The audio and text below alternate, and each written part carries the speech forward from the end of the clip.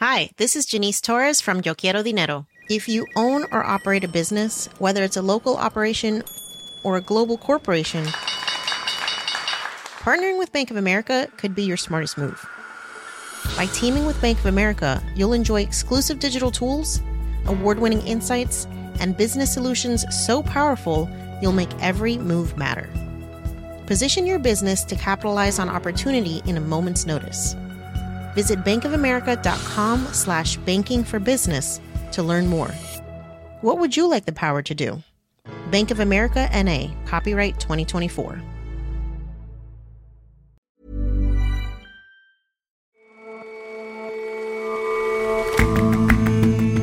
Hello and welcome to The Intelligence on Economist Radio. I'm your host, Jason Palmer. Every weekday, we provide a fresh perspective on the events shaping your world. As the presidents of China and America hold a sideline chat at the G20 meeting in Japan, we examine a bigger question. What are the odds that a trade war could turn into the shooting kind? And plenty of trends get their start in Silicon Valley. Our correspondent has seen a surging interest there in surrogacy. Fertility startups are starting up, employers are helping to finance it, and techie types are discovering another means of efficient life design.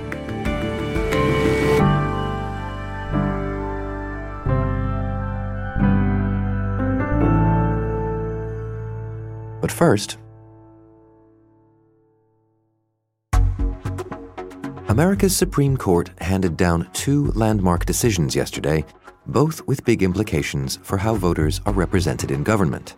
They also hint at the court's reluctance to get drawn into politics. One case tackled the Trump administration's bid to add a citizenship question to the 2020 census. Census is under attack. What do we do? Stand up, fight back. What do we do? Opponents argue that question would suppress responses, particularly from Hispanic households. That would leave those households without representation in voter rolls, in federal funding decisions, and in Congress. The other decision tackled gerrymandering, the practice of cleverly drawing district boundaries so that one party gets more representation in the legislature than it actually has on the ground. It's an old political ploy, but one that in the big data era has been used with increasing sophistication. But who ultimately decides what's fair redistricting and what's gerrymandering? The court seems to think that power lies not with the federal government, but with the states. Chief Justice Roberts wrote that partisan gerrymandering claims present political questions that are beyond the reach of federal courts. Stephen Mazie covers the Supreme Court for The Economist. They have no license to reallocate political power between the two major political parties. So what does this look like in practice? Give me an example of how gerrymandering can impact the electoral process. Well, we have seen the impact of gerrymandering in the past decade. Starting in 2010, gerrymanderers got new tools in the guise of software, which made it much easier to draw lines in ways that roped out populations you didn't want voting in a district and to rope others in. And we've seen that the results of these extreme partisan gerrymanders include North Carolina and Maryland, where you have a relatively balanced state. In North Carolina, you have a purple state, which is 50-50 Democrat and Republican, but where of the 13 congressional seats, 10 of those belong to the Republicans and 3 to the Democrats. So this is the type of thing which has already been going on. And now that the Supreme Court has said this is something federal courts cannot step into, there seems to be no constitutional limit on state legislatures deciding to do their best to rig maps in ways that make it easy for them to win more and more elections and to entrench their power cycle after cycle. And what kind of impact do you think that could have on future elections when there are so many cases indicating that they have an effect on elections? Well, this really pulls out all the stops. State legislators now will be emboldened to do their very best to draw lines that entrench the power of their party without worry that the federal courts will step in and say, no, that violates the Constitution. Now, that was just one of yesterday's rulings. What about the other decision on whether to add a question about citizenship to the census? What did Chief Justice Roberts say about that? Roberts says that Wilbur Ross, who was the person in the government who was in charge of adding the citizenship question, offered mere pretexts for the reason why the question should be added. The argument he gave was, well, we need citizenship data so we can enforce the Voting Rights Act of 1965. And Roberts kind of saw through that ruse. He called it contrived. And he said, this does not appear to be the genuine rationale that the government had in mind when they added that question. So without striking down the question and saying that the Trump administration cannot ask a question about citizenship on the 2020 census, the case goes back to the lower court and back to the agency, and it's up to the Census Bureau to provide a new way of thinking about why the citizenship question is necessary that could pass muster, and that is that it needs to have some reasonable backing. But let's suppose that everything goes the government's way on this and the question ends up on the census. The implications there would be huge. The implications are pretty well known. Everybody in the case has stipulated to the effect Hispanic households receiving the survey questionnaire will be less likely to fill it out and send it back. And the result of that is that certain states, mostly blue states, although not all, will have an undercount of the population in their borders. And fewer people means fewer seats in Congress, fewer electoral votes for the next presidential elections, and fewer federal dollars. And this is for the next decade, until 2030. The results of the 2020 census will dictate a lot about the contour of American democracy and who holds power and who has a better chance of getting people elected. Is there anything that we can or should draw from these two decisions kind of taken together, one in which they've kind of passed on the question altogether and one that they've passed it back? Yes, I think Chief Justice Roberts is the main player here. He's the median justice on the court. He has 4 justices to his left, 4 to his right, and he doesn't like Americans looking at the court in this really ideological, partisan way. So in the gerrymandering case, he decided that he didn't want to be the court of last resort for countless appeals in which litigants would say, we have a partisan gerrymanderer here. Please, Supreme Court, help us out. He views the decisions in those future cases to be ones that will make Americans look at the court more as a political institution than one that's just calling balls and strikes, as Roberts put it when he was before the Senate in 2005. With the census case, I think he felt the pressure of so many commentators and overwhelming evidence that the Trump administration really was not telling the truth when it explained in court why it was adding this question. And to simply defer to the Trump administration again after doing it with the Muslim ban case last year would really make the Supreme Court look like the minion of the executive branch. And there's nothing that Chief Justice Roberts wants less. So I think with both of these decisions, Roberts is saying, here's what the role of the court is, and we are not going to reach too far into political questions. Stephen, thank you very much for joining us. It was great to be with you, Jason.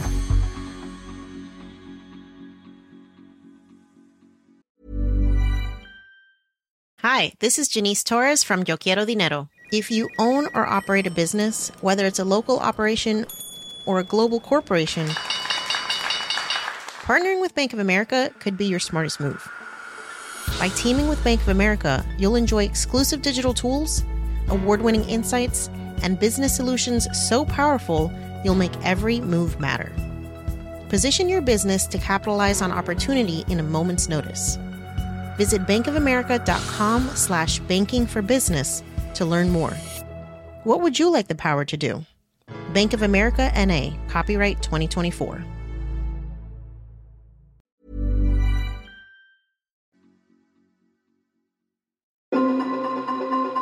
The heads of the 20 leading economies are gathering in Japan, but it's a meeting between 2 of them that's most keenly anticipated.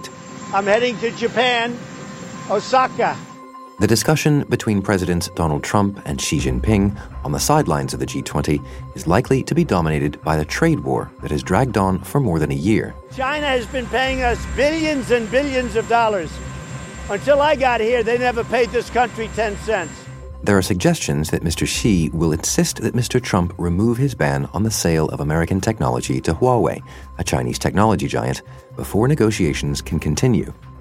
Tensions between America and Iran, a Chinese ally, may also be on the agenda. Any kind of rapprochement will be celebrated by the many who worry about the impact of escalating tariffs on the world economy. But others are warning of a danger beyond commerce, that the trade war could well be superseded by a military one.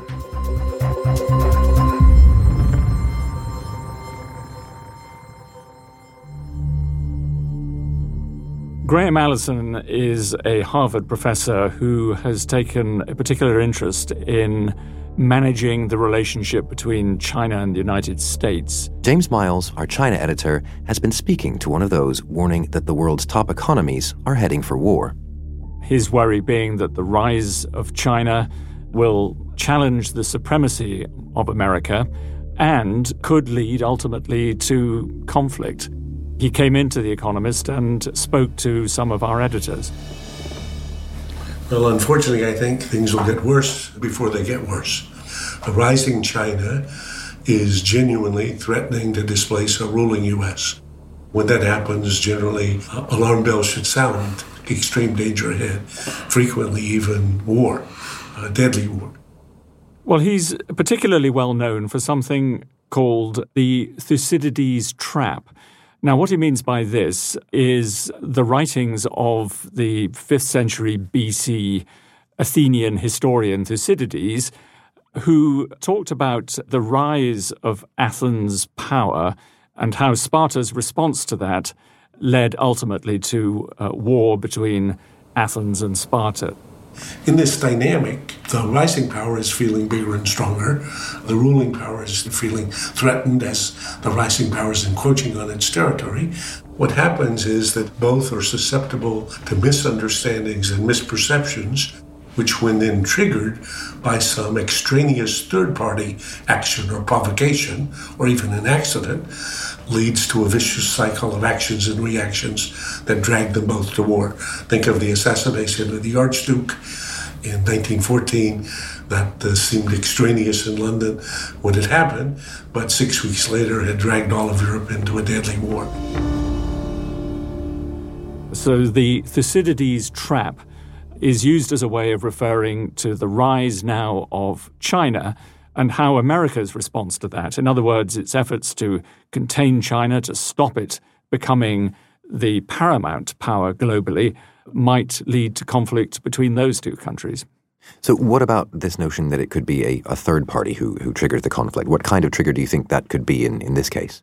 So the risk is that particular areas in Asia might become the sources of conflict. Now, that could involve something on the Korean Peninsula, a meltdown in the north that draws in American forces from the south, Chinese forces from the north, the two interacting and disagreeing with how to resolve the situation, and that perhaps escalating into a wider conflict. The biggest potential bone of contention in that area is over Taiwan. And it's that threat in Taiwan that worries Professor Allison the most. U.S. actions have been emboldening Taiwan to take a stronger action towards more independence, and that's only exacerbated as they watch what's happening in Hong Kong and remember why they don't want to be part of mainland China. And as Xi Jinping has talked about, an impatience in returning this errant province, as he thinks of it, to mainland rule. So in these circumstances, you could imagine movements towards independence, which could lead China to act militarily to coerce those movements, and which then would either lead the U.S. to support or fail to support, and one thing could lead to another, and God forbid, a war. I mean, most of the talk of potential conflict at the moment seems to be surrounding Iran. How much do you think that tension has an influence on the relations between U.S. and China? Well, clearly it's one of the many bones of contention between America and China. The Americans worry that China has a cozy relationship with Iran, has great interests in its energy resources, and far less of an interest than America has in containing Iran. But I don't see that as the kind of tension that would lead America and China into any kind of armed conflict with one another. But I think what underlies the tensions that now prevail between these two countries is far more about bigger questions, perceptions of each other's power, rather than the handling of specific issues such as Iran. Professor Allison talks about this in the context of a kind of inevitability, right? That it is just a matter of time then before some sort of conflict will break out. What's your take on that? Well, I think given the potential damage caused by any conflict, any shooting match between the two countries, I think the likelihood of an escalation to that level remains pretty small. One of the biggest dangers is that China is engaged in a massive, rapid military buildup. And the kind of change of perception that might cause in China of its own capability, its ability to actually use this kit effectively against the world's strongest armed forces, namely America. It's that I think is most worrisome, a miscalculation on China's part that might change what we have long thought of as being a relatively stable form of competition into something much more unpredictable. And, a lot of this depends on how we analyze Xi Jinping, the degree of his control over the armed forces. If tensions do rise dramatically between China and America, we just don't know how he would respond in such a stressful situation. And the risk, I think, given all this advanced military equipment, given the nationalist rhetoric of Xi Jinping himself, the risk that this might lead to something more violent, I think, is not to be discounted. James, thank you very much for your time. Thank you.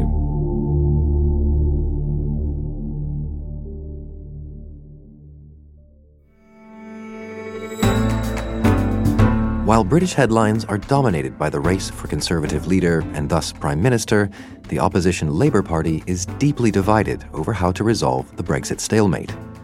John McDonnell, the Shadow Chancellor, speaks to my colleague Anne McElvoy on this week's episode of The Economist Asks. We're opposed to a no deal. Jeremy's made it clear any deal or a no deal needs to go back to the people for a public vote. Of course, we want a general election if we can, but a public vote in this instance means a referendum. So then the other issue to be decided is what, because you always get the next question, if you're having a public vote, what's your attitude? What's your position on all of this? Exactly. So that's the next stage of the debate, and that's the consultation that's going on. I've said publicly what my personal position is that if there's another referendum, I've got to be honest with people, I'd vote for Remain, and I'd campaign for Remain. Now, but we've got to arrive at a party position on that we can adhere to. And that's Do you think discussion. Jeremy Corbyn would vote for Remain in another referendum in all circumstances? Would Jeremy Corbyn I can't vote Remain? speak for him because he's in a position now where he's trying to make He's sure... your leader. Yes, I know, but he has to speak for himself. And what he's trying to do is bring people together. To hear more, subscribe to The Economist Asks on your podcast app.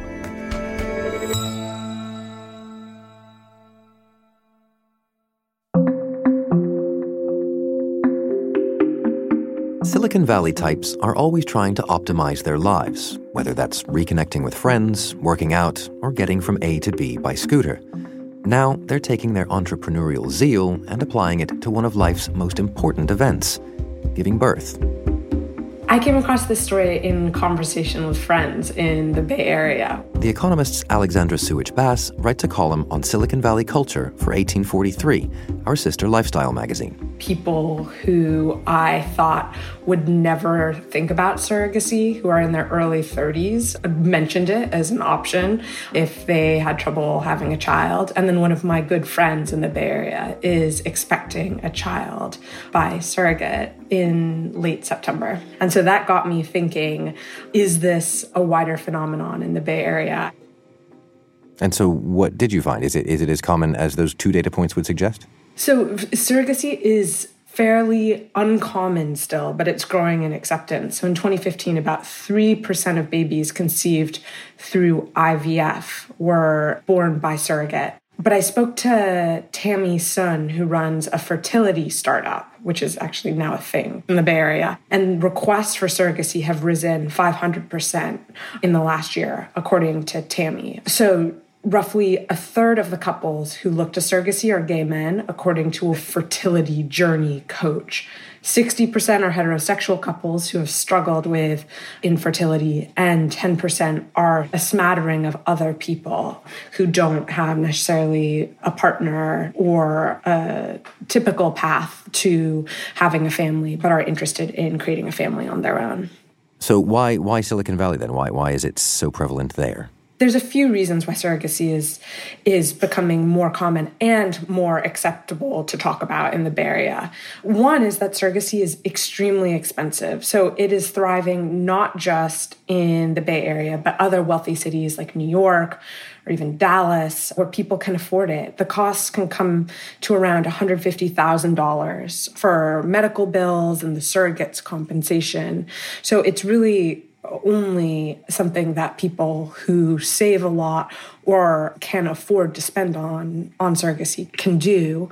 And of course, tech firms pay well, but they've also started to subsidize surrogacy services. And I find that to be a really interesting trend. They see it as in their interest for their employees to be able to pursue having families sometimes later than one might normally do. And so Facebook reimburses employees, for example, $20,000 for surrogacy costs. Other companies do the same. And it really boosts employees' loyalty in a competitive market. So is it just about the money then? It's not. So there are a couple other reasons why people would turn to surrogacy. One is culture. The gay culture in the Bay Area, and more generally, has helped normalize it. The culture in the Bay Area is also really entrepreneurial. So people are willing to go off script and try new things to get what they want. And there's this interesting culture of life design where people are willing to hack things and solutions that they think would make life easier. You see this with the rise of errand runners, different tracking apps, fitness apps. This is carrying it to an extreme, of course, that you can plan to have a child rather than hope. And we see this with some of the apps that track fertility, but surrogacy is taking this to a more logical extreme. And then there's, of course, a legal reason. Many states don't recognize and allow for compensated surrogacy services and agreements. California does. New York, interestingly, does not. And so people come to California to find surrogates. And that's part of why we've seen a rise in the Bay Area. And you think that rise in the Bay Area then portends a rise elsewhere, that this trend will continue? That's the key question. I think it will continue from a very small base today to increase. I don't know that it will ever be the norm. And anyone who's read Margaret Atwood's A Handmaid's Tale or seen the Hulu show probably still has very strong reactions and biases against it. And I've had hugely impassioned debates with friends about surrogacy. There's people who think that it is representation of society's inequality because it's the wealthy who can afford to do this, and the surrogates are often poor and less educated women, so it reinforces inequality in society. There's also the question of why not just adopt? Why pursue this very expensive, difficult path to have your own child when there's so many children who need a home? But my view is that what people talk about in the Bay Area is likely to be an indication of broader social and cultural trends. The Bay Area tends to be 5 to 10 years in advance of the rest of America, if not more. So even if it doesn't go mainstream, it's a topic that's worth paying attention to. Alexandra, thank you very much for joining us. Thanks so much for having me, Jason.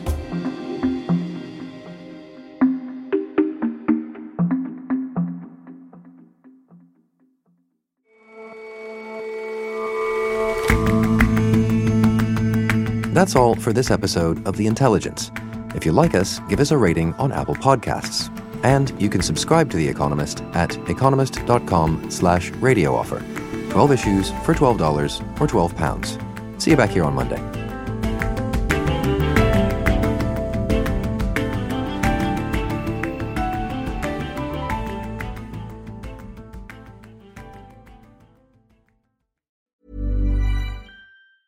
Hi, this is Janice Torres from Yo Quiero Dinero. From a local business to a global corporation, partnering with Bank of America gives your operation access to exclusive digital tools, award-winning insights, and business solutions so powerful you'll make every move matter. Visit bankofamerica.com/banking for business to learn more. What would you like the power to do? Bank of America, N.A., copyright 2024.